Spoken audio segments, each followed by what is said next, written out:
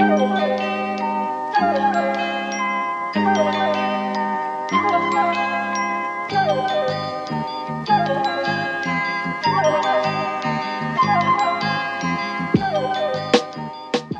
Newman that I really want to focus on. The corporation is now rebranding as WeCo, which will include its communal residence business, We Live. Tagline, build a world where no one feels alone. They love changing their name, the fucking Blackwater strategy. and a private elementary school arm run by Newman's wife called We Grow. No! Dead serious. No. Yes. So their solution to their business They problem also have a is gym. They have a health club called Rise by We. I know this because Rise it's by- pretty good. I've gone to it. It's in the financial district in New York. Yeah, but yes, they have Rise gyms by too. we when you're lifted by an enormous tide of piss. Communal showering, Pico. so their solution to their business problem is we're just going to make an actual cult. Mm-hmm. Yes.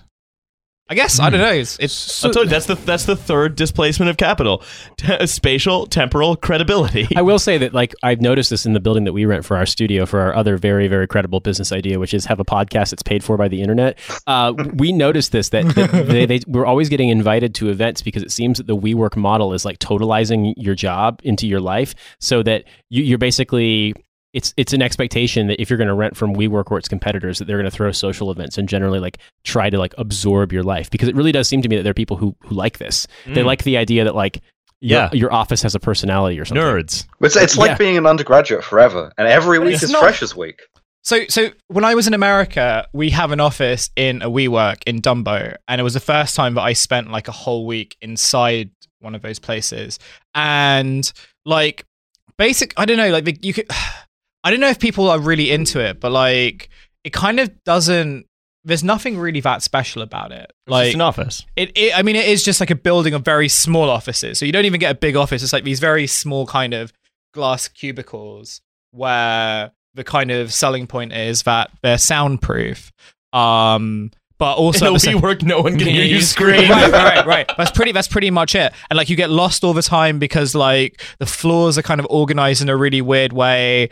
Like and also I don't know whether this is true for every WeWork, but the one in New York, like if you're running a WeWork, you have to go to one kind of WeWork event a month, and that can be anything from like a talk to like evening socializing pizza, ping pong event. But you have to do one of those things because it's part of like the WeWork community. Yeah, a communal golden shower event, for example, the kind of thing they would have. Yeah, evening comet, ping pong, and pizza. It's like a feudal fertility ceremony in springtime. Everyone gets their dick unlocked for 24 hours. A new offshoot such as We Molest. Oh. Also, the last thing is that the We Grow's tagline, the school, is unleash every human's superpowers. So it's that sounds so alarming. So it's it's Professor X's school for former gifted children. What they mean is they're unlocking all of their dicks and just letting them cutting them loose. So those are the three main pillars, and ARC represents a fourth pillar. And this is where we get to Newman. Newman in his office says, "I like triangles, and I feel like this ruins my triangle." What? I like triangles, such as this scheme that I'm running. Now, it's very important that you remember that it's a triangle and not one of those things that the Irish build. So remember, this is Pythagoras. This is what capitalism does. It gives billions and billions of dollars to people like Adam Newman, who just sort of stumbled dick first into it, and then is unable to let them fail, so he can come up with strategic insights like, I like triangles. That's Sun Tzu Machiavelli right there. Like, I guess it's just weird to me because if we had an investment for someone to give us like £10,000, we could basically have this thing completely built up in a studio. We could have done it overnight. We would have had to record with like your falling apart ass mixer or like some other shit. We wouldn't have had that. I could get a salary instead of being an intern. Yeah, like there's so many things we could do, and like £10,000 is probably we could unlock Alice's dick cage. Like, I don't know if we'd go that far. Like, WeWork probably spends £10,000 a month in London alone on soap. Like, it's just the extent to which this literally is, hey guys, wouldn't it be cool if we plugged up this volcano with dollar bills and then well, wow, it burned again, let's keep trying. Just keep plugging it up. Like it just boggles the mind, because you realize how much, in the same way that when New York was offering those tax investment or tax breaks to Amazon, you realize the sheer scale of what they were offering. If that actually went to people who like did other things in the economy, it would make such a difference. But instead it doesn't. It just goes to this money pit. Yes. People keep bringing up the WeWork soap expenses, but look, guys, at the pizza and ping pong night, things get a bit dirty. So you know what it kind of reminds me of, like where the direction of WeWork is going is like it's sort of reminding me of like Soho House, like also one of these like what is it, Shoreditch House and stuff, right? Like these kind of these kind of experiential businesses that don't really kind of generate anything other than this kind of concept of like, we can sell you a particular kind of lifestyle. And also the idea that they kind of seize public space. So like when I was a freelancer, one of the big issues was that I was never really able to find anywhere to work because I couldn't afford an office. Working from home wasn't tenable because of like traveling and everything.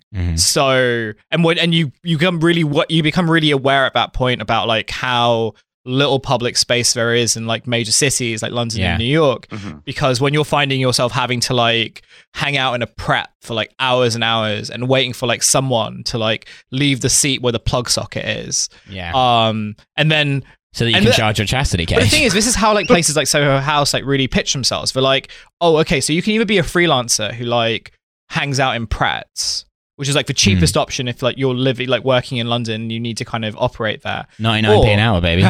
Or you can go with kind of library.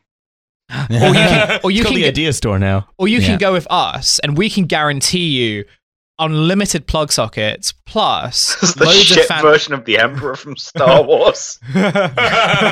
loads of fancy drinks, plug sockets beyond your wildest imagination, a small swimming pool on the top of the roof, and lots of soap that smells of citrus, which is perfect for when we have pizza and ping pong night in the basement. Don't ask us how much we spend don't on ask the us soap. about that. Just like the pizzas are really good. We get it from this place in Washington. Don't ask us what we're doing with those children. Don't ask us what powers we're giving them. Like WeWork sort of kind of feels like it's in that vein of like Shoreditch House, Soho House. Like our value comes from the idea of having experience, and our value comes from the idea that like you live in a city where there's basically no public space. So we're going to sell you something that should, in theory, be like a right. Yeah. Or that the things that would make your life more stable don't matter. What you want is cold brew on tap and like a particular kind of West Coast decor that they've exported everywhere in the world now. Like, and that somehow work and the frustrations and the requirements of work are somehow better in a place where everyone's trying really hard to act like they're in love with the place where they sit all day without, attending to the fact that it's very easy to be incredibly frustrated in this economy, working in whatever capacity you can. And honestly, if you're in a company where you're not worried about this shit, you probably aren't renting from WeWork because you're probably working for a fucking bank or something like that. Well, he said WeWork's office culture remains a huge part of what the co-working company is selling. So when they say that they assume WeWorks will make a building more valuable, it's basically this culture that they're talking about. So its mission statement is to, quote, elevate the world's consciousness. So it's like the Joe Rogan experience, but a co-working space. Oh my god! Somebody comes up and asks if you've done DMT. Yeah, co-founders wearing shirts that read "High on We" and "Operationalize Love." That's what WeGrow is. Operationalize love. High on We, I personally like. Yeah, getting fucked up. No, they're all getting fucked up on Jenkum. Operationalize Love is a lesser-known Buggles album. Address workers sipping from metal reusable cups that read "Always half full." Why not just full? Why you like the coffee is free? What if you made like a total goth WeWork where it was just horrible taxonomy everywhere and everything was just like dark and painful, horrible taxidermy everywhere and everything was just dark and painful, but the one selling point was they didn't make you go to awful social events? Yeah, fine. That's just an office. That's just an office. Horrible taxonomy everywhere is this podcast. That's a very strong concept. I'm having a really tired day. I'm sorry. I mixed up my smart person. No, you accidentally created a very interesting concept of horrible taxonomy everywhere. Muslim, and only Nate is acting like he's fasting. Let's break down exactly what's going on with WeWork in Newman horrible frames taxonomy. his idiosyncrasies in terms of spiritual enlightenment, which he says was especially heightened after SoftBank took away the extra 14 billion pounds in January. My losses was lessons, baby. Mike the Situation Sorrentino for WeWork there. Let's not build a company just for the sake of revenue, he says. Part of creating value is not maximizing. Then he spins the conversation back to life coaching, asking me what I think my superpower is. Wait, he is Joe Rogan. I meant to do that. Like, actually, it was better that SoftBank took their money away because they were fake friends. I just want people that love me to not maximize my value. Yeah, sometimes, yeah. This is we often joke about what if the real revenue was the friends you made along the way? That's their business model.